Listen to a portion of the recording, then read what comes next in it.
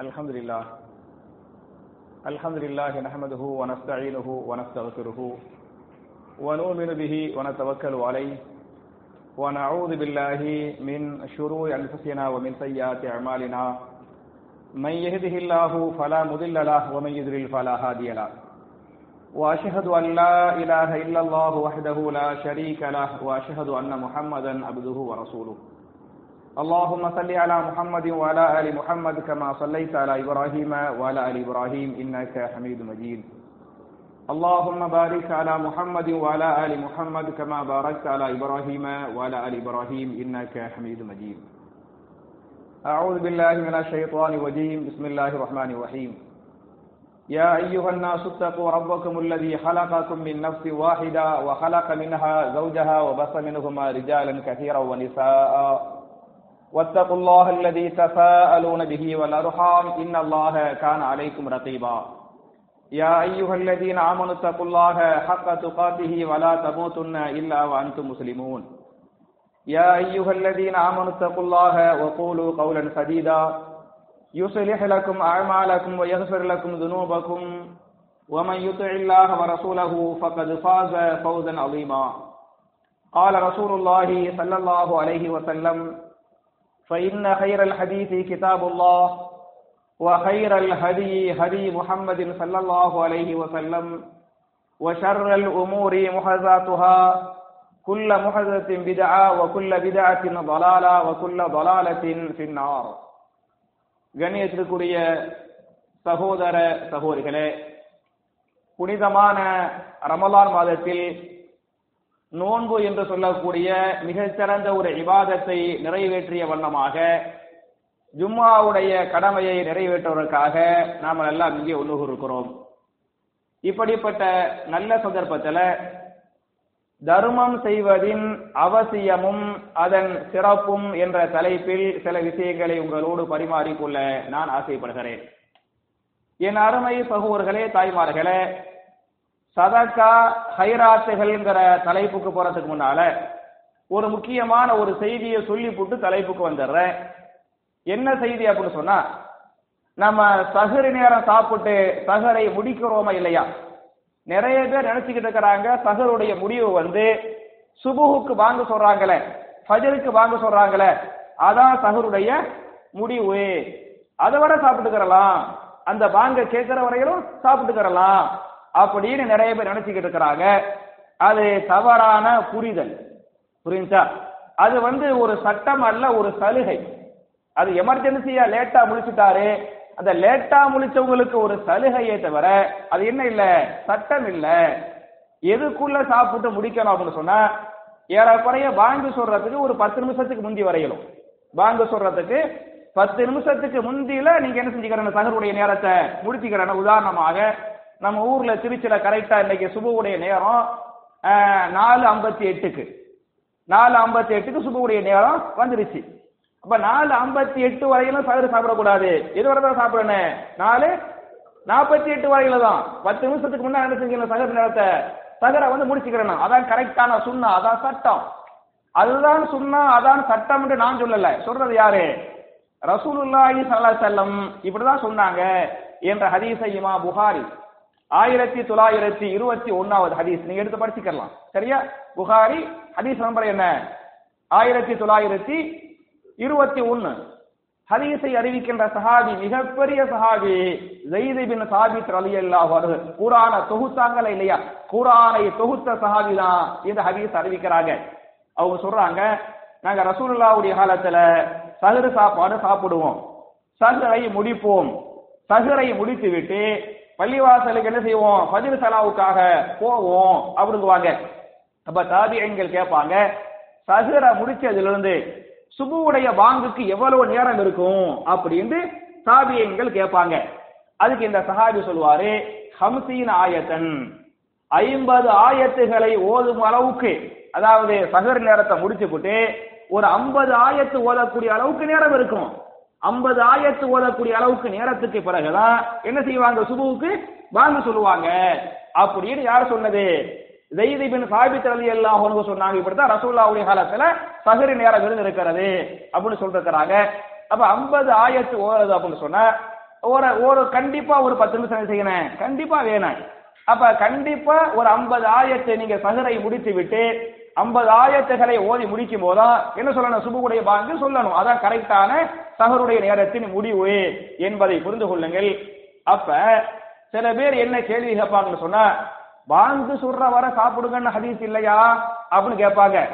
அதுக்கு மேல நம்ம மக்கள் என்ன அப்படின்னு சொன்னா, கடைசி நேரத்துல பாங்கு சொல்லும் போது 2 முடக்கு அதான் உயிர் தண்ணி, அதான் என்ன உயிர் தண்ணி குடிச்சாதான் அவங்களுக்கு அந்த நோம்பு வந்து சரியாகும் அப்படிங்கிற மாதிரி இருந்துகிட்டு இருப்பாங்க. அதெல்லாம் சரி இல்லை, அதெல்லாம் தப்பு. எமர்ஜென்சிக்கு ஒரு சட்டம், அது சலுகை. அது என்னது, சலுகையை தவிர அது என்ன இல்ல, சட்டம் இல்லை என்பதை புரிந்து கொள்ள வேண்டும். அவங்க அந்த கடைசியில தண்ணி குடிக்கிறாங்கல்ல, அது ஒரு ஹதீஸ் வருது. எப்படி ஹதீஸ் வருது, நான் அதையும் சொல்லிவிட்டு விளக்கம் சொல்லுவேன். புகாரில 617வது ஹதீஸ், புகாரில 617வது ஹதீஸ். அதுல ரசூலுல்லாஹி ஸல்லல்லாஹு அலைஹி வஸல்லம் மதீனாவுடைய பள்ளிவாசலுக்கு 2 முஅஸ்ஸின்களை வச்சிருந்தாங்க. ஒரு முஅஸ்ஸின் உங்க எல்லாருக்கும் தெரியும், யாரு, பிலால் ரலியல்லாஹு அன்ஹு. இன்னொரு முஅஸ்ஸின் யார் என்று சொன்னால் அப்துல்லா பின் உம்மி மக்தும் ரலியல்லாஹு அன்ஹு. அவங்களும் யாரு, பள்ளிவாசலுடைய முஅஸ்ஸின். புரியுதா? அப்ப ரசூலுல்லாஹ் சொல்றாங்க, பிலாலுடைய அதானை நீங்கள் கேட்டால் சஹரு சாப்பாடு சாப்பிடுங்கள். பிலாலுடைய அதானை கேட்டா என்ன செய்யுங்க, சஹரு சாப்பாடு. தூங்குறவங்க எந்திரிச்சிருங்க, தொழுவுறவங்க வீட்டுக்கு போங்க, சஹரு சாப்பாடு சாப்பிடுங்க. அது சஹரு நேரம் வந்துவிட்டது, சஹரு நேரம் வந்துவிட்டது என்கிற அறிவிப்புக்காக யாரு பாங்க சொல்லுவாங்க, பிலால் வந்து பாங்க சொல்லுவாரு. அப்ப பிலாலுடைய பாங்கை கேட்டால் நீங்கள் சஹரு சாப்பாடு சாப்பிடுங்கள். எதுவரை சாப்பிடுங்கள் என்று சொன்னால், அப்துல்லா பின் உம்மி மக்தூம் பாங்க சொல்லுவார். அப்துல்லா பின் உம்மி மக்தூம் பாங்கை கேட்டுவிட்டால் சஹரு சாப்பாடை முடித்துக் கொள்ளுங்கள். அப்துல்லா பின் உம்மி மக்தூடைய பாங்கு எதுக்குரிய பாங்காக இருக்கிறது, சுபஹுடைய பாங்காக இருக்கிறது அப்படின்னு ஒரு ஹதீஸ் புகாரில 617வது ஹதீஸாக பதிவு செய்யப்பட்டிருக்கிறது. அப்ப சுபஹுடைய பாங்கு வந்து அப்துல்லா பின் உம்மி மக்தூம் சொல்றாருல, அதுவரை சாப்பிடுங்கன்னு ஹதீஸ் இருக்கதான செய்யுது, ஏன் சாப்பிடக்கூடாது அப்படின்னு பல பேர் கேள்வி கேட்கலாம். இது வந்து சலுகை. இது எப்படி சலுகை, உதாரணமாக சுபஹுடைய முன் சுன்னத் இருக்கா இல்லையா, சுபஹுடைய முன் சுன்னத்தை பின்னாலையும் தொழுவலாம்ல, சுபஹுடைய முன் சுன்னத்தை பின்னாலையும் தொழுவலாம் தானே. அப்ப பின்னால தொழுவலான்னு ரசூலுல்லாஹ் அனுமதி கொடுத்தனால எப்ப பார்த்தாலும் டெய்லி லேட்டா வந்து பின்னாலேயே தொழுவலாமா, அதான் சரி. சுபுகுடைய முன் சுன்னத்தை முன்னால் தான் தொழ வேண்டும், அதான் கரெக்ட், அதான் சட்டம். புரியுதா? ஒரு ஆள் வர்றாரு, ஒரு சஹாபி வந்தாரு, லேட்டா வந்துட்டாரு, சுபுடைய தொழுகை நடந்து கொண்டிருக்கிறது. சுபுடைய முன் சுன்னத்து ரொம்ப வலியுறுத்தப்பட்ட ஒரு சுன்னத்து. அவர் சுபுஹு தொழுகைக்கு பிறகு முன் சுன்னத்தை என்ன பண்ணாரு, பின்னால தொழுதாரு. அத ரசூலுல்லாஹ் பார்த்துட்டு இதுவும் சரிதான் அப்படின்னு சொல்லிட்டாங்க. இது வந்து ஒரு சலுகை, எமர்ஜென்சிக்கு இது கூடுமே தவிர எப்போது என்ன செய்யக்கூடாது, சுபுடைய முன் சுன்னத்தை பின்னால தொழுவது கூடுமா, கூடாது. பத்தியலா, அது மாதிரி இந்த சஹரு சாப்பாட்டை பொறுத்தவரை பாங்கு சொல்ற வர சாப்பிடுறாங்க பத்தியலா, அது யாருக்குரியது, எமர்ஜென்சி. அதாவது தூங்கிட்டு இருக்கிறாங்க, டக்குன்னு முழிச்சு பாக்குறாங்க, 4:45 முழிக்கிறாங்க, 4:50 முழிக்கிறாங்க, புரியுதா, 58க்கு பாங்கு சொல்றாங்க. அது மாதிரியான மக்களுக்குரிய ஹதீஸை தவிர நம்மள மாதிரி கரெக்டா அலார வச்சு கரெக்டா முழிச்சு கரெக்டா சாப்பிடுற பத்தியெல்லாம் நமக்குரிய ஹதீஸ் என்ன என்று சொன்னால், அந்த ஸைத் பின் சாபித் சொல்லுவாங்கல்ல, சஹரு நேரத்தை சாப்பிட்டு சஹரு சாப்பாடை சாப்பிட்டு முடிப்போம், முடிச்சு போட்டு 50 ஆயத்துகள் முடிச்சுட்டு என்ன செய்வோம், 50 ஆயத்துகள் ஓதுவோம், அப்புறம் தான் என்ன செய்வாங்க, சுபுடைய பாங்கு சொல்லுவாங்க அப்படின்னு இருக்குது. அப்ப ஏறக்குறைய ஒரு 10 நிமிஷத்துக்கு முன்னாடி செஞ்சுக்கிறேன், சஹரு சாப்பாட்டை வந்து முடிச்சுக்கிறேன். கடைசி டயத்துல உயிர் தண்ணி குடிக்கிறது, கடைசி டயத்துல டீ குடிக்கிறது. அதுலயும் கேள்வி என்ன அப்படி சொன்னா, சுபுடைய பாங்கு சொன்ன உடனே வாயில சாப்பாடு இருக்குது, முழுங்கலாமா கக்கலாமா கேள்வி. சுபுவுக்கு வாங்க சொல்றாங்க, தட்டுல சோறு இருக்கு, பாதி சாப்பிட்டா பாதி மீது இருக்குது, முழுசா சாப்பிடலாமா வச்சிடலாமா, சக்கராத்த பண்ணிட்டு கேள்வி. புரியுதா? அதெல்லாம் சரியில்லை, தப்பு என்பதை நீங்கள் முதலில் அடிப்படையாக புரிந்து கொள்ள வேண்டும். இது முக்கியமான செய்தி. அப்புறம் தலைப்பு என்ன, தர்மம், தர்மத்தின் அவசியம், தர்மத்தின் சிறப்பு.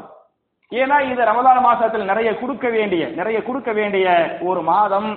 நீங்க சுன்னத்தை செஞ்சாலும் பர்லுக்குரிய நன்மை எல்லாம் செய்வான் கொடுப்பான், உம்ரா செஞ்சாலும் ஹஜ்ஜுக்குரிய நன்மையை, சுன்னத்தை செஞ்சா உம்ரா பண்ணாலும் ஹஜ்ஜுக்குரிய நன்மைகளை இந்த மாசத்துல அல்லாஹ் கொடுப்பான்.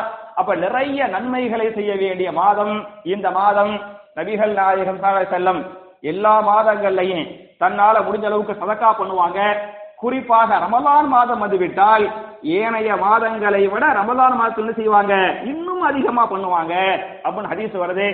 இந்த சதக்காவுடைய அவசியத்தை பற்றி நான் சுருக்கமாக சொல்ல வேண்டும் என்று சொன்னால், குர்ஆன்ல சூரத்துல் பக்கரா உங்க எல்லாருக்குமே தெரியும். அதுல 2வது ஆயத்து அலிஃப் லாம் மீம் ஸாலிகல் கிதாபு லா ரைப ஃபீஹி ஹுதன் லில் முத்தகீன் அல்லதீன யுமினூன பில் கைபி வ யுகீமூனஸ் ஸலாத வ மிம்மா ரஸக்னாஹும் யுன்ஃபிகூன். சரியா? அப்ப இது அல்லாஹ்வுடைய வேதம் என்று அல்லாஹ்வுடைய வேதத்தை அல்லாஹ் அறிமுகப்படுத்தி விட்டு ஹுதன் லில் முத்தகீன், இந்த குர்ஆன் இறையச்சம் உள்ளவர்களுக்கு வழிகாட்டுகிறது. இறையச்சம் உள்ளவர்கள், தக்வா உள்ளவர்கள் யார் என்று சொன்னால் அல்லதீன யுமினூன பில் கைபி, அவர்கள் மறைவானவற்றை நம்புவார்கள். இறையச்சம் உள்ளவர்கள் கைபானவற்றை, மறைவானவற்றை நம்புவார்கள். நாம் நம்புகிறோமா இல்லையா? உதாரணமாக இந்த சபையில் மலக்குமார்கள் சூழ்ந்து உட்கார்ந்து கொண்டிருக்கிறார்கள் என்பது நம்முடைய நம்பிக்கையா இல்லையா? கண்டிப்பாக நம்ப வேண்டும். பார்க்கல, ஆனால் நம்புகிறோம். நம்ம பள்ளிவாசலுக்குள்ள வரும்போது ஒரு மலக்கு நின்று நம்முடைய பேர் என்ன பண்ணாங்க, தப்தரில் எழுதி கொண்டிருந்தார்கள். நம்புகிறோமா இல்லையா? பார்க்கவில்லை, ஆனால் நம்புகிறோம். இதான் நம்பிக்கை.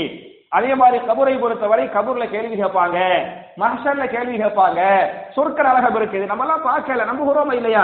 மறைவான விஷயங்கள். அப்ப இறையச்சம் உள்ளவர்களை பொறுத்தவரை அவர்கள் முதலில் மறைவானவற்றை நம்புவார்கள்.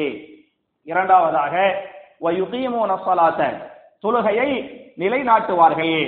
மூன்றாவதாக வமிம்மா ரஸக்னாஹும் யுன்ஃபிகூன், நாம் அவர்களுக்கு கொடுத்த செல்வத்திலிருந்து, நாம் அவர்களுக்கு கொடுத்த சொத்திலிருந்து அவர்கள் அல்லாஹ்வுடைய பாதையில தர்மம் பண்ணுவார்கள் என்று அல்லாஹ் பேசுகிறான். அவை அருமை சகோதரர்களே, யாரு தர்மம் பண்றாங்களோ அவர்கள் தான் இறையச்சம் உள்ளவர்கள் என்பதற்கு இந்த ஆயத்து அழகான ஆதாரம். அதே மாதிரி பாத்தீங்களாக்க சூரா ஆல இம்ரான் 3வது சூராவுல 133வது ஆயத்தில் அல்லாஹ் பேசுகிறான். சொர்க்கவாசிகளை பற்றி பேசுகிற போது, அல்லாஹ்வால் மன்னிக்கப்பட்டவர்கள் யார் என்பதை பற்றி பேசுகிற போது அல்லாஹ் பேசுகிறான், அல்லதீன யுன்ஃபிகூன ஃபிஸ் ஸர்ராயி வல்லர்ராயி. சொர்க்கவாசிகள் யார் என்று சொன்னால் அவர்கள் பணக்காரர்களாக இருந்தாலும் ஏழைகளாக இருந்தாலும் வசதிக்கு தகுந்த மாதிரி என்ன பண்ணுவாங்க, தர்மம் பண்ணுவாங்க. அது மாதிரி கோபத்தை அடக்கிக் கொள்வார்கள், மக்களை மன்னித்து விடுவார்கள்.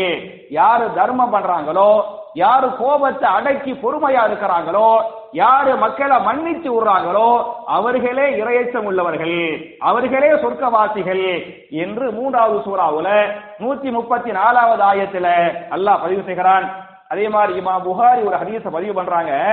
6442வது ஹதீஸாக இந்த ஹதீஸ் பேசுகிறது. ஒரு நாள் நபிகள் நாயகம் ஸல்லல்லாஹு அலைஹி வஸல்லம் சஹாபாக்கள் ஒன்று கூட்டுவாங்க. ஒன்று கூட்டி சஹாபாக்கள் கேட்பாங்க, என் அருமை சஹாபாக்களே,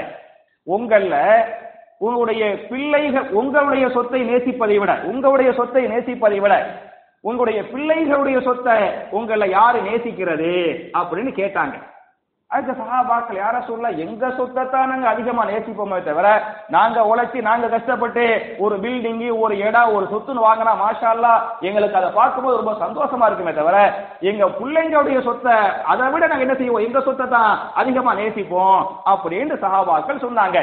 அதுக்கு ரசூலுல்லாஹ் சொன்னாங்க, உங்களுடைய சொத்து எது என்று சொன்னால், இன்கான மாலஹு மா தகத்தம, நீங்கள் எதை தர்மம் செய்து விட்டீர்களோ அது உங்களுக்குரிய சொத்து. எதை விட்டு விட்டு மரணித்து விட்டீர்களோ அது யாருடைய சொத்து, உங்களுடைய பிள்ளைகளுடைய சொத்து. எனவே உங்களுடைய சொத்துக்களாக நீங்கள் ஆக்கிக் கொள்ள வேண்டும் என்று சொன்னால் முடிந்த அளவுக்கு நீங்கள் என்ன செய்யுங்கள், தர்மம் பண்ணுங்கள் என்று ரசூலுல்லாஹி ஸல்லல்லாஹு அலைஹி வஸல்லம் சஹாபாக்களுக்கு சொன்னாங்க. ஏன் அப்படின்னு சொன்னா, அதாவது சொத்தை பொறுத்தவரை எவ்வளவுதான் கோடி கோடியா சேர்த்து வச்சிருந்தாலே அது கடைசி வரை நம்மளோட இருக்கும் சொல்ல முடியுமா? சொல்ல முடியாது. நம்ம கடைசி வரை அதோடு இருந்துகிட்டே இருப்போம். அழகா அல்லாஹ் சொல்லி காட்டுறானே, வயலுல்லி குல்லி ஹுமஸத்தில் லுமஸா அல்லதி ஜமஅ மாலன் வஅத்ததா யஹ்சபு அன்ன மாலஹு அஹலதா. அவர்கள் வயலுல்லி குல்லி ஹுமஸத்தில் லுமஸா என்று சொல்லிவிட்டு அல்லதி ஜமஅ மாலன், அவர்கள் சொத்தை சேர்க்கிறார்கள், வஅத்தஹு எண்ணி எண்ணி வைத்துக் கொண்டிருக்கிறார்கள், வஅத்ததஹு அல்லாஹ் ஜமஅ மாலஹு வஅத்தஹு, அதை எண்ணி எண்ணி வைக்கிறாங்க. அத்தத யுஅத்திதுன்னு சொன்னா என்ன பண்றது, அத்த யஉதுனா கையில எண்ணுவாங்கல்ல, கையில நோட்டை எண்ணுனா அத்த யஉது, அத்தத யுஅத்திது என்று சொன்னால் கையில எண்ண முடியாது, கட்டுக்கட்டா மூட்டை மூட்டையா பணம் இருக்குது, மிஷின்ல போட்டு எண்றாங்கல்ல, மிஷின்ல போட்டு என்ன அத்தத அல்லாஹ் அன்னைக்கே சொல்லிட்டா மிஷின்லாம் வரும். புரியுதா? அல்லதி ஜமா மாலன் வஅத்ததஹு மிஷின்ல போட்டு என்ன செய்வாங்க, எண்ணி எண்ணி எண்ணி வைத்துக் கொண்டிருப்பார்கள், சொத்துக்களை சேர்த்து சேர்த்து கொண்டிருப்பார்கள். அவங்க நினைச்சுக்கிறாங்க யஹ்சபு அன்ன மாலஹு அஹலதா, அந்த மால் அவங்களோட நிரந்தரமா இருக்கும் அப்படின்னு தப்பு கணக்கு போடுறாங்க. அது தப்பு. ஒண்ணு, சொத்து அவர்களை விட்டு போய்விடலாம். ஒருவேளை சொத்து அவர்களோடு தங்கினால் கண்டிப்பாக சொத்து பத்துகளை எல்லாம் விட்டு விட்டு அவங்க என்ன பண்ணுவாங்க, எல்லாரும் போய் சேர்ந்துருவாங்க. நம்ம பாக்குறோமா இல்லையாங்க, ஜெயலலிதா அம்மா எவ்வளவோ சொத்து சேர்த்தாங்கல்ல, என்னாச்சு? அது யாருக்குன்னு கோர்ட்ல கேஸ்ல போய் கிடக்குது இல்லையா? அதே மாதிரி கருணாநிதி எவ்வளவு சொத்து சேர்த்தாரு, வாரிசுகளுக்கு போயிருக்கிறது, தவிர அவருக்கு போனிச்சா இல்ல. அப்ப நம்ம விட்டுட்டு போன மாதிரி வாரிசுகளுக்கு பிள்ளைகளுக்கு போகலாமே தவிர நம்ம சொத்து என்னன்னு சொன்னது அல்லாஹ்வுடைய பாதையில கொடுத்த மத்திய தர்மம் பண்ண பத்தியெல்லாம் அதான் நம்மளுடைய சொத்து என்பதை நீங்கள் புரிந்து கொள்ள வேண்டும். இதுல நம்ம சொத்துக்களை தர்மங்கள் பண்றனால நமக்கு நிறைய ஃபாயிதாக்கள் அல்லாஹ் தருவான். முதல் ஃபாயிதா என்ன அப்படின்னு சொன்னா, நம்ம தர்மம் பண்ண நமக்காக மலக்குமார்கள் துவா செய்வார்கள். சதக்கா பண்ண யாருடைய துவா வாங்கலாம்? டெய்லி மலக்குடைய துவா வாங்கலாம் அப்படிங்கிற ஹதீஸை இமாம் புகாரி 1442வது ஹதீஸா பதிவு பண்றாங்க. டெய்லி காலையில் சுபுகுல 2 மலக்குமார்கள் கீழே இறங்குவார்கள். இறங்கி ஒரு மலக்கு துவா செய்வாரு, இன்னொரு மலக்கு பதுவா பண்ணுவாரு. துவா செய்யக்கூடிய மலக்கு சொல்லுவாங்களாம், அல்லாஹும்ம ஆத்தி முன்ஃபிகன் ஹலஃபா, அல்லாஹ்வே யாரு தர்மம் பண்றாங்களோ அவங்களுக்கு இன்னும் ரிஸ்கை அதிகப்படுத்துவாயாக, அவர்களுக்கு பரக்கத்தை கொடுப்பாயாக, அவர்களுக்கு ஆரோக்கியத்தை கொடுப்பாயாக, அவருடைய ஆயுள் நாளை நீடித்து வைப்பாயாக அப்படின்னு யார் துவா செய்யறது? மலக்குகள் யாருக்காக கேட்பாங்க? தர்மம் பண்ணாங்களே, சதக்கா பண்ணாங்களே அவங்களுக்காக ஒரு மலக்கு துவா செய்வாரு.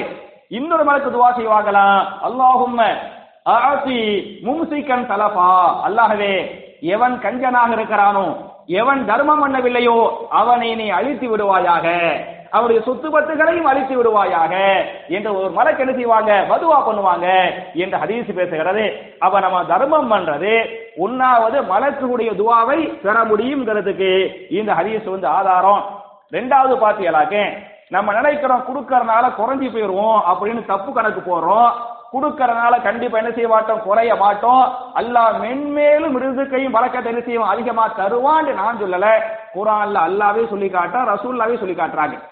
உதாரணமாக அல்லாஹ் குர்ஆன்ல சூரத்துல் பக்கராவுடைய 268வது ஆயத்து அல்லாஹ் பேசுகிறான், அஷ்-ஷைத்தானு யஇதுகுமுல் ஃபக்ர வ யஅமுருக்கும் பில் ஃபஹ்ஷாயி வல்லாஹு யஇதுகும் மக்ஃபிரத்தன் மின்ஹு வ ஃபضலா. ஷைத்தான் என்ன சொல்கிறான் என்று சொன்னால், நீ தர்மம் பண்ணாதே, தர்மம் பண்ணா உன்னுடைய சொத்து குறைஞ்சு போயிரும், நீ ஃபகீரா மாறி போயிருவா அப்படின்னு ஷைத்தான் உங்களை பயமுறுத்துவான். ஆனா வல்லாஹு யஇதுக்கும், அல்லாஹ் உங்களுக்கு வாய்தா தருகிறான், அல்லாஹ் உங்களுக்கு வாக்குறுதி தருகிறான். என்ன வாக்குறுதி என்று சொன்னால், நீங்கள் தர்மம் பண்ணுங்கள், அதன் மூலமாக உங்களை அல்லாஹ் மன்னிப்பான், நான் மன்னிக்கிறேன் என்றும், என்னுடைய ஃபதுலை ரிஸ்கை என்ன செய்வேன், இன்னும் அதிகப்படுத்துவேன், அதுல பரக்கத்து செய்வேன் அப்படின்னு நான் என்ன செய்யறேன், உங்களுக்கு வாக்குறுதி தர்றேன் அப்படின்னு நல்லா சொல்லி காட்டுறான். அப்ப நம்ம தர்மம் பண்ண நம்முடைய பாவங்கள் மன்னிக்கப்படுகின்றன. இரண்டாவது, சொத்து பத்துகளுக்கு அல்லாஹ்வுடைய பாதுகாப்பு இருக்குது, அதை அல்லாஹ் இன்னும் கூட்டுவாங்கிறதுக்கு இந்த ஆயத்து அழகான ஆதாரம். அதே மாதிரி பாத்தீங்களாக்க புகாரில ஒரு ஹதீஸ் வரும், 1410வது ஹதீஸாக இந்த ஹதீஸ் பதிவு செய்யப்பட்டிருக்கிறது. முன்னால் நடந்த ஒரு வரலாற்று செய்தியை அல்லாஹ் ரப்பூல் ஆலமீன் வஹி மூலமாக ரசூலுல்லாஹ்வுக்கு சொல்லி காட்டுறான். முந்தைய காலத்துல ஒருத்தர் இந்த தோட்டங்கள் நிரம்பிய பகுதி இருக்கு பத்தியெல்லாம், அந்த பக்கத்து போய்கிட்டு இருப்பாரு. அந்த பக்கத்து போய்கிட்டு இருக்கும்போது வானத்திலிருந்து ஒரு அசரீரி, ஒரு சத்தம் வரும், இஸ்கி ஹதியகத ஃபுலான், இன்னாருடைய மேகமே இன்னாருடைய தோட்டத்திற்காக மழையை பொழிய செய்வாயாக அப்படின்னு ஒரு அசரீரிய ஒரு ஆள் கண்ணுல காதுல கேட்கிறான். நடந்து போய்கிட்டு இருப்பாரு, மேலேந்து ஒரு சத்தம் வர, ஒரு ஆளுடைய பேரை சொல்லி அவருக்காக மேகமே மழையை பொழிய செய்வாயாக அப்படின்னு இதெல்லாம் நெசமா நடந்த சம்பவம் ரசூலுல்லாஹ் சொல்றாங்க, இமாம் புகாரி பதிவு பண்றாங்க. புரிஞ்சா? அப்படின்னு ஒரு காதுல கேட்கிறாங்க. கேட்ட உடனே அப்படியே மேகம் சூழுகிறது, இடி இடிக்கிறது, மின்னுது, மழை என்ன செய்கிறது, கூட்டுகிறது. அந்த மழையிலேயே அந்த காதலை கேட்டவர் நடந்து போய்கிட்டு இருக்கிறாரு. நடந்து போனா ஒரு தோட்டத்துக்குள்ள போய் பார்க்கிறாரு. ஒரு தோட்டத்துல ஒரு ஆளு அந்த மழை பெஞ்சு தண்ணி வருதா இல்லையா, மண் வெட்டியை வச்சு வெட்டி அந்த தண்ணியை அவர் தோட்டத்துக்கு என்ன செய்யறாரு, உள்ள அனுப்பிட்டு இருக்கிறாரு. இவர் அந்த அசரீரிய காதல கேட்டார்ல, அவர் அந்த தோட்டத்துக்காரர்கிட்ட போய் உங்க பேர் என்ன அப்படின்னு கேட்கிறார். கேட்டா அவர் ஒரு பேரை சொல்லுவாரு. அது எந்த பேர் என்று சொன்னால், வானத்திலிருந்து ஒரு பேரை கேட்டாரா இல்லையா, அவருக்காக மலையை பொழியை செய்வாயாக ஒரு பேரை கேட்டார்ல, அதே சேம் அதே பேரு இவர் கேட்பாரு. கேட்ட உடனே சொல்லுவாரு, நல்லவரே இந்த மழை உங்களுக்காகத்தான் பெய்யுது, உங்களுக்காகத்தான் இந்த மழையை பெய்ய வைக்கிறான், இப்போ உங்களுக்காக அல்லாஹ் மழையே இறக்குகிறான் என்று சொன்னால் நீங்க செஞ்ச நன்மைகள் என்ன அப்படின்னு அவர் கேட்பார். கேட்டா அதுக்கு அவர் தோட்டத்துக்காரர் சொல்லுவாரு, நான் செஞ்ச நன்மை என்ன என்று சொன்னால், எனக்கு கிடைக்கக்கூடிய லாபம் இருக்கு பத்தியலா, மகசூல் இருக்கு பத்தியலா, அந்த லாபத்தை 3 பங்கு வைப்பேன். 3 பங்கு வச்சு ஒரு பங்கு குடும்பத்துக்காக மனைவி மக்களுக்காக வச்சுக்கிடுவேன், 2வது பங்கு சதக்கா செஞ்சிருவேன். 3 பங்கு வைக்கிறேன். 3ல் 1 பங்கு குடும்பத்துக்கு, 3ல் 2வது பங்கு சதக்காவுக்கு, 3ல் 3வது பங்கு நான் மறுபடியும் விவசாயம் செய்ய வேண்டுமா இல்லையா, திருப்பி நான் பிசினஸ் பண்றதுக்காக, திருப்பி விவசாயம் பண்றதுக்காக சேமிச்சு வச்சுக்கிடுவேன் அப்படின்னு அவர் சொல்லுவாரு. அதுக்கு இவர் கேட்டாரு, நீங்க 3ல் 1 பங்கை சதக்கா செய்யக்கூடிய காரணத்தால் உங்களுக்காக மழையை பொழியை செய்கிறான் என்று சொன்னதாக ஹதீஸ் பேசுகிறது. அப்ப இந்த அருமை சகோதரர்களே, நம்ம சதக்கா பண்றனால இந்த வானம் நிக்கிது பாருங்க, பூமி நிக்கிது பாருங்க, அல்லாஹ் இன்னும் கியாமத்தை வரவிடாம ஆக்குறாங்க. இதற்கெல்லாம் என்ன காரணம் என்று சொன்னால், இன்னும் நல்லவர்கள் இந்த பூமியிலே வாழ்ந்து கொண்டிருக்கிறார்கள், தர்மங்களை பண்ணி கொண்டிருக்கிறார். தர்மங்கள் பண்றனால தான் இன்னும் இந்த வானம் பூமி நின்று கொண்டிருக்கிறது என்பதை நீங்கள் புரிந்து கொள்ள வேண்டும். அப்ப நம்ம தர்மம் பண்ணா ஒண்ணு மலக்குடைய துஆவை வாங்கலாம், 2வது நம்முடைய சொத்து என்ன செய்யும் அதிகமா போகும், 3வது பாத்தீங்களாக்க நம்முடைய சக்கராத்துல பெரிய அளவுக்கு உதவும். இப்ப பெருசா இப்பவும் தெரியும் அல்லாஹ் தருவான், அந்த ரிஸ்க் பரக்கத்தை அல்லாஹ் கொடுப்பான். இப்ப நம்ம அனுபவிக்க கூடியவரை விட இதோடைய அந்த ஃபாயிதாவை நம்ம எப்ப கரெக்டா அனுபவிக்க முடியும்னு சொன்னா, எப்ப அனுபவிப்போம், மலக்குல் மௌத் உயிரை பிடிக்கிறாங்க பாத்தீங்களா, அப்படி மலக்குல் மௌத் உயிரை பிடிக்கும் போதுதான் நம்ம கொடுத்த மாஷா அல்லாஹ் தபாரக்கல்லாஹ் அந்த தர்மம் ஜக்காத் சதகாவுடைய அந்த கிஃப்ட், அந்த நிஅமத், அந்த இன்பத்தை என்ன செய்ய முடியும், அனுபவிக்க முடியும். இதையும் நான் சொல்லவில்லை, திருமறை குர்ஆன்ல சூரத்துல் முனாஃபிகூன் என்று சொல்லக்கூடிய 63வது அத்தியாயத்தின் 10வது வசனத்தில் அல்லாஹ் பேசுகிறான், வன்ஃபிகு மிம்மா ரஸக்னாக்கும் மின் கப்லி அன் யஅதிய அஹதகுமுல் மௌத் ஃபயகூல ரப்பி லௌலா அഖர்தனி இலா அஜலின் கரீபின் ஃபஅஸ்ஸதக வஅகும் மினஸ் சாலிஹீன்.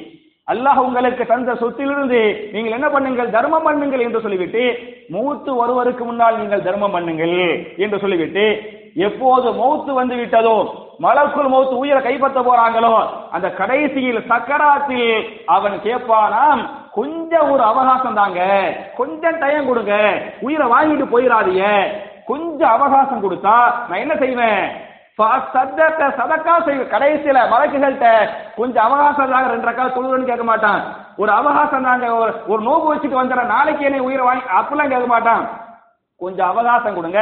அவகாசம் கொடுத்தா நான் என்ன செய்வேன், நான் சதக்கா செஞ்சிருவேன்.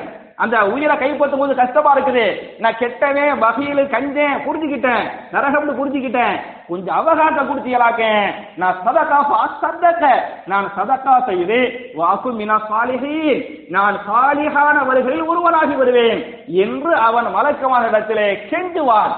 ஆனால் அந்த கெஞ்சுதல் ஏற்றுக்கொள்ளப்படாது, மலக்கு என்ன செய்வாங்க, உயிரை கைப்பற்றிட்டு போயிருவாங்க என்று குர்ஆன் பேசுகிறது.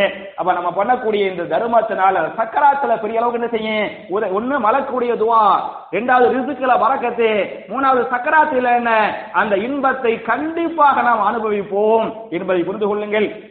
4வது நீங்க பார்த்தீங்களாக்க மறுமையில நிறைய நன்மை கிடைக்கிறதுக்கு, நம்முடைய நரகத்தை விட்டு அல்லாஹ் பாதுகாக்கிறதுக்கும், கேள்வி கணக்குகள் லேசாகிறதுக்கு, சொர்க்கத்துக்கு போறதுக்கு நம்ம செஞ்ச தர்மங்கள் கண்டிப்பா பெரிய அளவுக்கு உதவி செய்யும் என்பதை நீங்க ஹதீஸ்களை படிச்சு பார்த்தீங்களாக்க ரசூலுல்லாஹ் சொல்றாங்க. அதாவது புகாரில 660வது ஹதீஸ், நாளை மறுமையில் மஹ்ஷர்ல நிழலே இல்லாத சமயத்துல அல்லாஹ்வுடைய அரிசி நிழலை கொடுப்பானா இல்லையா, அதில் ஒருவர் யாருக்கு என்று சொன்னால், வரஜுலுன் தஸத்தக பி ஸதகத்தின், ஒரு மனிதர் சதக்கா செய்தார். எப்படி சதக்கா செய்தார், ஹத்தா லா தஅலம ஷிமாலுஹு மா துன்ஃபிகு யமீனுஹு, அவர் கொடுக்கக்கூடிய வலது கையில் கொடுக்கக்கூடிய தர்மம் எதுக்கு தெரியாது, இடது கைக்கு தெரியாது. அந்த அளவுக்கு ரகசியமா தர்மம் பண்ணார்ல, அவருக்கு அல்லாஹ் என்ன செய்வான், மறுமையில மஹ்ஷர்ல தன்னுடைய அரிசியின் நிழலை கொடுப்பான் என்று இந்த ஹதீஸ் பேசுகிறது. இன்னொரு ஹதீஸை நீங்க பாத்தீங்களாக்க, ரசூலுல்லாஹ் சஹாபாக்கள் சொல்லுவாங்க, என் அருமை சஹாபாக்களே, இத்தகுன்னார் வலவு பிஷித்தி தமரா, நரகத்தை விட்டு உங்களை பாதுகாத்துக் கொள்ளுங்கள், நரகத்தை விட்டு உங்களை காப்பாற்றிக் கொள்ளுங்கள். வலவு பிஷித்தி தமரா, ஒரு பேரிச்சம்பழத்தின் துண்டை சதக்கா செய்தாவது, ஒரு பேரிச்ச பழத்தை கூட உங்களுக்கு சதக்கா செய்ய முடியலையா, அந்த அளவுக்கு உங்களுக்கு அல்லாஹ் ரிஸ்க் பறக்கை தரலைன்னு சொன்னா, ஒரு சிக்குண்டா அதை உடைச்சு கொடுக்கறது. சிக்கலா என்ன, அதோடைய ஒரு பகுதியை கொடுக்கிறது. ஒரு பகுதியை தர்மம் செய்தாவது நரகத்தை விட்டு உங்களை பாதுகாத்துக் கொள்ளுங்கள் என்று நபிகள் நாயகம் ஸல்லல்லாஹு அலைஹி வஸல்லம் சஹாபாக்கள் சொல்றாங்க இந்த ஹதீஸ் பேசுகிறது. அப்ப சதக்கா என்பது நரகத்தை விட்டு பாதுகாக்கும்ங்கிறதுக்கு இந்த ஹதீஸ் அழகான ஆதாரம். அதே மாதிரி பாத்தீங்களாக்க ரசூலுல்லாஹி ஸல்லல்லாஹு அலைஹி வஸல்லம் அவங்க பெண்கள்ல மேராஜுக்கு போனாங்கல்ல, நரகத்துல அதிகமான பெண்களை பார்த்தாங்கல்ல, நான் அந்த மாதிரிதான் பார்த்தேன்னு சொன்னாங்கல்ல, சொல்லி போட்டு பெண்கள்கிட்ட சொல்லுவாங்க, என் அருமை சஹாபிய பெண்மணிகளே, நரகத்தை விட்டு உங்களை பாதுகாத்துக் கொள்ளுங்கள். எப்படி உங்களை பாதுகாத்துக் கொள்ள வேண்டும் என்று சொன்னால், சதக்கா, நீங்க அதிகமாக சதக்கா செய்யுங்கள், சதக்கா செய்யுங்கள். எதை என்று சொன்னால், வலவு பிஹுலியுகுன்ன, அது உங்களுடைய நகை நட்டுகளாக இருந்தாலும் சரி, உங்களுடைய அணிகலன்களாக இருந்தாலும் சரி, போட்டிருப்பாங்க தங்க செயினு, தங்க வலை, அதை நீங்கள் சதக்கா செய்தாவது என்ன செய்யுங்கள், நரகத்தை விட்டு உங்களை பாதுகாத்துக் கொள்ளுங்கள் என்று நபிகள் நாயகம் ஸல்லல்லாஹு அலைஹி வஸல்லம் பெண்களுக்கு உபதேசம் பண்ணாங்க என்று ஹதீஸ் பேசுகிறது. அப்ப நம்ம தர்மம் பண்றனால மலக்குடைய துஆவை வாங்குகிறோமா இல்லையா, அதே மாதிரி நம்ம அந்த சக்கராத்துல ஈஸியான மென்மையை வாங்குறோம், நம்முடைய ரிஸ்க் என்ன செய்யுது, பரக்கத் அதிகமா கிடைக்குது, மஹ்ஷர்ல கேள்விகள் அல்லாஹ் லேசாக்குவான், நரகத்தோட என்ன செய்யும் அல்லாஹ் பாதுகாப்பாங்கிறதுக்கு இந்த ஆயத்து ஹதீஸில் அழகான ஆதாரம். அப்படி சதக்கா செய்யவில்லை என்று சொன்னால் அவங்களுக்குரிய தண்டனையை மட்டும் சொல்லி முதல் குத்துபாவை முடிக்க வேண்டும் என்று சொன்னால், சில பேரு கொடுக்காம அவங்க சேமிச்சு வைக்கிறாங்க பத்தியெல்லாம், கொடுக்க மனசு கஷ்டமா இருக்கு, ஆஹா குறைஞ்சு போயிருமோ அப்படி நினைப்பாங்க. அவங்களுக்கு அல்லாஹ்வுடைய எச்சரிக்கை, ரசூலுல்லாஹ்வுடைய எச்சரிக்கை நான் சொல்லி முடிக்கணும் அப்படின்னு சொன்னா, ஒன்னும் அல்லாஹ்வுடைய எச்சரிக்கை கஞ்சர்களுக்கு அல்லாஹ்வுடைய முதல் எச்சரிக்கை சூரா ஆலை இம்ரான் 3வது சூராவுல 180வது ஆயத்து பேசுகிறது. வலா யஹ்ஸபன்னல்லதீன யபகலூன பிமா ஆதாஹுமுல்லாஹு மின் ஃபத்லிஹி ஹுவ கைருல் லஹும் பல் ஹுவ ஷர்ருல் லஹும் சயதவகூன மா பகிலு பிஹி யௌமல் கியாமா. அதாவது பகீல்கள், கஞ்சர்கள் நினைத்துக் கொண்டிருக்கிறார்கள், அவங்க சொத்துக்களை தர்மம் பண்ணாமல் சேமித்து சேமித்து சேர்த்து சேர்த்து வச்சுக்கிறாங்கல்ல, அவங்க நினைக்கிறாங்க ஹுவ கைருல் லஹும், நம்ம சதக்கா கொடுக்காம சொத்து பத்துகளை மேலும் மேலும் சேர்க்கிறோமா இல்லையா, அதுதான் நமக்கு ஹைர் என்று தப்பாக நினைத்துக் கொண்டிருக்கிறார்கள். ஹுவ ஷர்ருல் லஹும், அதே அவர்களுக்கு என்னவாக அமையும், கேடாக அமையும் என்று சொல்லிவிட்டு நாளை மறுமையில் அல்லாஹ் என்ன செய்வான் என்று சொன்னால், அவருடைய சொத்து பத்துகளை பெரிய ஒரு பாம்பாக மாற்றுவான். அப்படியே அந்த புகார்ல 4566வது ஹதீஸ் பேசுகிறது. அவங்களுடைய அந்த பில்டிங்கு சொத்து கொடுக்க சதக்கா கொடுக்காம, ஜக்காத்து கொடுக்காம, காசு பானா சொத்து சேர்த்து வச்சிருந்தாங்கல்ல, ஜக்காத்து கொடுக்காம சதக்கா கொடுக்காம, அதை என்ன செய்வான் அப்படின்னு சொன்ன, பெரிய ஒரு பாம்பாக மாற்றுவான், விஷம் நிறைந்த பாம்பாக மாற்றுவான். விஷம் நிறைந்த பாம்பாக மாற்றி அந்த பாம்பை அரிகண்டமாக மாலையாக அவருடைய கழுத்திலே போடுவான். அது பாம்பு அல்ல, உலகத்துடைய சொத்து, அதான் காரு பங்களா சொத்து பத்து, ஜக்காத்து கொடுக்காத, ஜக்காத்து கொடுத்தது கிடையாது, ஜக்காத்து கொடுக்காத அதான் இருக்கேன். அந்த விஷம் நிறைந்த பாம்பு என்ன செய்யும் என்று சொன்னால் அவனை குத்தும். அந்த பாம்பு கொத்தும் போது விஷம் தாங்க முடியாமல் அவன் துடிப்பான். அவன் துடிக்கிற பொழுது அந்த பாம்பு சொல்லும், ஆனா மாலுக்க ஆனா கன்சுக்க, நான் தான் உன்னுடைய மால், நான் தான் உங்க சொத்து, நான் தான் உன்னுடைய சேமிப்பு என்று அந்த பாம்பு சொல்லும் என்று நான் சொல்லவில்லை, ரசூலுல்லாஹி ஸல்லல்லாஹு அலைஹி வஸல்லம் இப்படி சொன்னாங்கங்கிற இந்த ஹதீஸ இமாம் புகாரி பதிவு பண்ணிருக்கிறாங்க. அது மாத்திரமல்ல, என் அருமை சகோதரர்களே தாய்மார்களே, திருமறை குர்ஆனின் சூரத்து தௌபா என்று சொல்லக்கூடிய 9வது அத்தியாயத்தின் 34, 35 ஆகிய வசனங்களில் பேசுகிறான். வல்லதீன யக்னிசூன الذهب والفضة ولا ينفقونها في سبيل الله فبشرهم بعذاب أليم يوم يحمى عليها في نار جهنم فتقوى بها جباههم وجنوبهم وظهورهم هذا ما كنزتم لأنفسكم فذوقوا ما كنتم تكنزون. யார் செல்வங்களை, சொத்துக்களை, தங்கங்களை, வெள்ளிகளை சேமித்து சேமித்து வைத்துக் கொண்டார்களோ, அதற்குரிய ஜக்காத்தை கொடுக்கவில்லையோ, சதக்கா பண்ணலையோ, அவங்களுக்கு அல்லாஹ் என்ன செய்வான்னு சொன்னா, அந்த தங்கங்கள், அந்த வெள்ளிகள், அந்த கட்டடங்கள், அந்த இடங்கள், அவைகளை எல்லாம் உருக்கி என்ன செய்வான், நரக நெருப்பால் போட்டு உருக்குவான் தங்கத்தை. அதையெல்லாம் அப்படி உருக்குவான். அப்படி தங்க அப்படி கொதிக்கி நரக நெருப்புல, இந்த நெருப்புல கிடையாது, உலக நெருப்புல கிடையாது, நரக நெருப்புல அப்படியே பொங்குவாது. அப்படி பொங்குகிற போது அந்த நெருப்பு பொங்குகிறது, அந்த தங்கம் பொங்கி வருகிறது நரக நெருப்பால். அதை அப்படியே நெத்தியில ஊத்துவான். நவுது பில்லாஹி மின்ஹா. அதை என்ன செய்வான், நெத்தியில ஊத்துவான். ஊத்தும் போது அவனுக்கு அந்த சூடு தாங்க முடியாம அப்படி கதறுவான். நெத்தில ஊத்து கதற பத்தியில அப்புறம் என்ன செய்வான், முதுகுல ஊத்துவான். அப்புறம் என்ன செய்வான், ரெண்டு விழா எலும்பு இங்கிட்ட ஊத்துவான், அங்கிட்ட ஊத்துவான். அப்படியே அவன் கதறி கொண்டிருப்பான். சொல்லுவான், ஹாதா மா கனசும் லி அன்ஃபுசிக்கும், உலகத்திலே சதக்கா பண்ணாமல், ஜகாத் கொடுக்காமல், தர்மம் பண்ணாமல் சேமித்து சேமித்து வைத்தாயே இல்லையா, ஃபதூகு மா குன்தும் தக்னிசூன், இதான் உன் சொத்து, இதான் உன் சேமிப்பு, இந்த அதாபை நீ அனுபவித்துக் கொள் என்று அல்லாஹ் இப்படி செய்வான் என்று திருமறை குர்ஆனில் அல்லாஹ்வே பேசுகிறான். அவை நாருமை சகோதரர்களே, இந்த மாதம் புனிதமான மாதம். வெறுமறை நோன்பு வைப்பது என்பது அது ஈஸி. ஏன், அது பெரிய அளவுக்கு தர்மம், காசு செலவு இல்லை. இல்ல காசு செலவு இல்லாத இபாதத்து ஈஸி தான். தொழுகை காசு பெருசா செலவு தேவையில்லை, நோம்புக்கு காசு பெரிய தேவையில்லை. ஆனா ஜக்காத்துங்கிறது நீங்க கரெக்டா 5 வேளை தொழுவாங்க, கரெக்டா நோம்பு வைப்பாங்க. ஆனா ஜக்காத்துன்னு வரும்போது அவங்க யாருன்னு காட்டுவாங்க, சொத்துரிமை அண்ணன் தம்பி அக்கா தங்கச்சி அப்படின்னு வரும்போது அவங்க யாருன்னு காட்டுவாங்க. இந்த காசுன்னு வரும்போதுதான் சைத்தான் என்ன செஞ்சிருவான், உள்ள வந்துருவான். அப்ப என் அருமை சகோதரர்களே, உங்களை நம்மை சைத்தான் அதிகம் கெடுப்பது ஒன்னு காசு பண விஷயத்துல, இரண்டாவது பெண்கள் விஷயத்துல கெடுப்பான் என்ற ஹதீஸ் பேசுகிறது. எனவே எப்படி நபிகள் நாயகம் ஸல்லல்லாஹு அலைஹி வஸல்லம் அதிகமான சதக்கா செஞ்சாங்களோ, சஹாபாக்கள் அதிகமான தர்மங்கள் பண்ணாங்களோ, அது போன்ற தர்மங்களை அதிகப்படுத்தக்கூடிய நல்லவர்களாக நாம் அனைவரையும் அல்லாஹ் ஆக்கி அருள்வானாக என்ற துஆவோடு முடிக்கிறேன். ரப்பனா ஆத்தினா ஃபித் துன்யா ஹஸனத்தும் வ ஃபில் ஆখিরাতি ஹஸனா வ கினா அஸாபன்னார்.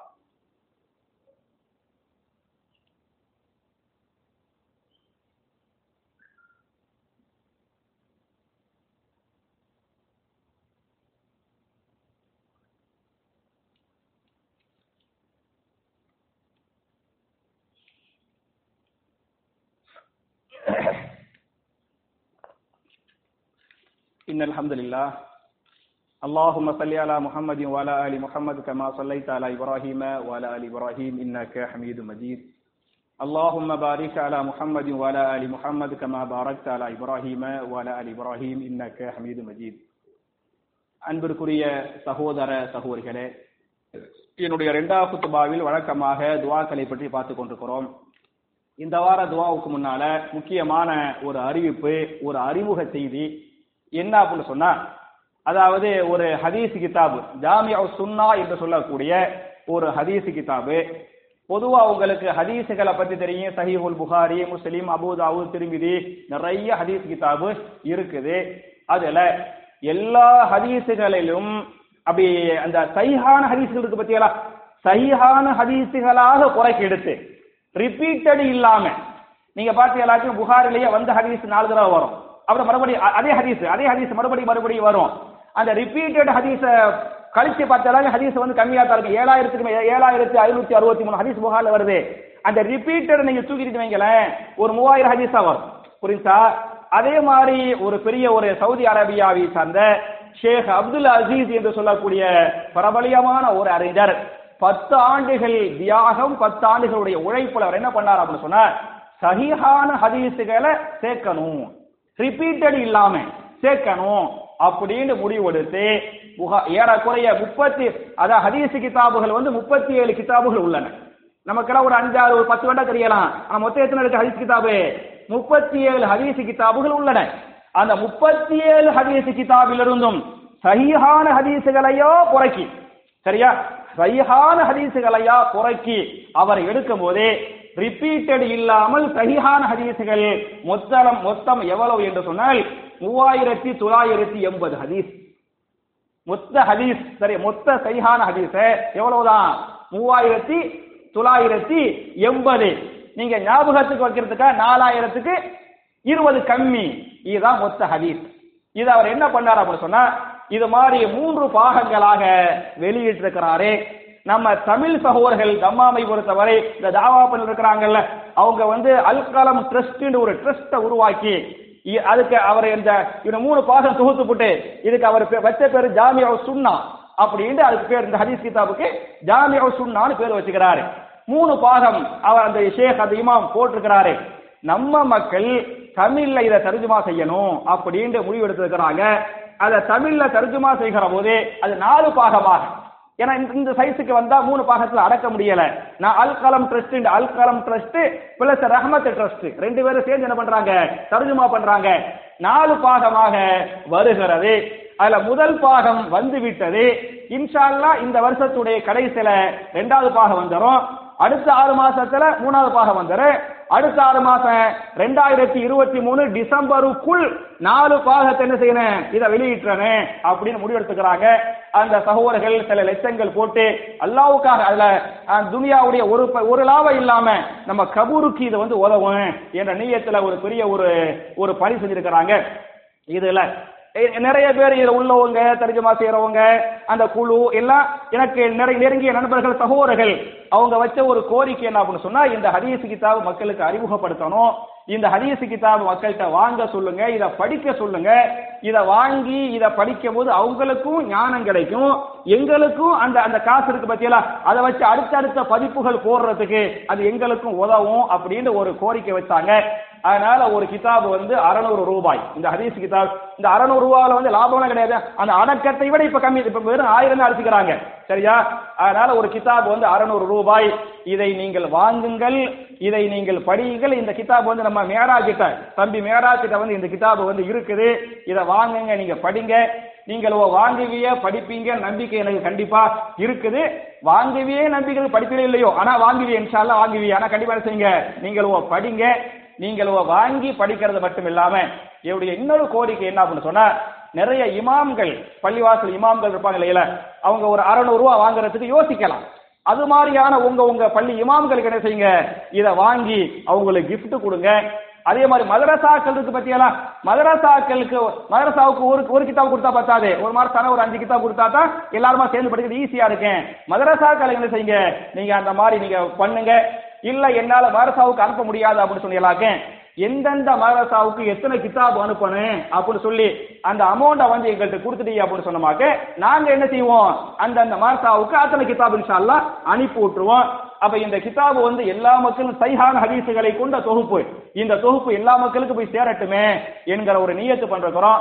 அப்ப என் அருமை சகோதரர்களே, இந்த ஜாமியா சுன்னாவை நீங்கள் வாங்கி நீங்க உதவி செய்யுங்க, நீங்க படிங்க, பிற மக்களுக்கு என்ன செய்யுங்க, இந்த கிதாபை நீங்கள் அன்பளிப்பு செய்யுங்கள் என்ற முக்கியமான அறிவிப்போடு இந்த வாரத்துக்குரிய துவா என்ன என்று சொன்னால், நம்முடைய இறையச்சத்தை அல்லாஹ் அதிகப்படுத்த வேண்டும் என்று சொன்னால் நாம் கேட்க வேண்டிய துவாவை இமாம் முஸ்லிம் தன்னுடைய சஹீஹ் முஸ்லிம்ல 5265வது ஹதீஸாக இந்த துவாவை பதிவு பண்றாங்க. ரசூலுல்லாஹி ஸல்லல்லாஹு அலைஹி வஸல்லம் இந்த துவாவை அதிகமா கேட்டிருக்கிறாங்க. துவா என்ன என்று சொன்னால், அல்லாஹும்ம இன்னி அஸ்அலுக்கல் ஹுதா வத்துகா வல் அஃபாஃப வல் கினா என்பது துவா. நான் துவாவை மறுபடியும் ஞாபகமூட்டுகிறேன், நீங்கள் மனப்பாடம் பண்ணிக் கொள்ளுங்கள். அல்லாஹும்ம இன்னி அஸ்அலுக்கல் ஹுதா வத்துகா வல் அஃபாஃப வல் கினா என்பது துவா. துவாவுடைய பொருள் என்ன என்று சொன்னால், அல்லாஹும்ம அல்லாஹ்வே, இன்னி அஸ்அலுக நிச்சயமாக நான் உன்னிடத்தில் வேண்டுகிறேன், அல் ஹுதா, ஹுதா என்ன, ஹிதாயத், அல்லாஹ்வே நீ எனக்கு ஹிதாயத்தை தந்தருள்வாயாக, ஒன்னாவது. இரண்டாவதாக வத்துகா, துகான என்ன, தக்வா இறையச்சம், அல்லாஹ்வே நீ எனக்கு இறையச்சத்தை தந்தருள்வாயாக, இரண்டாவது. மூன்றாவதாக வல் அஃபாஃப, அஃபாஃப் என்று சொன்னால் ஹராம் ஹலாலை பேணி வாழக்கூடிய பேணுதலான வாழ்க்கை, பேணுதலான வாழ்க்கையை எனக்கு தந்தருள்வாயாக, மூன்றாவதாக.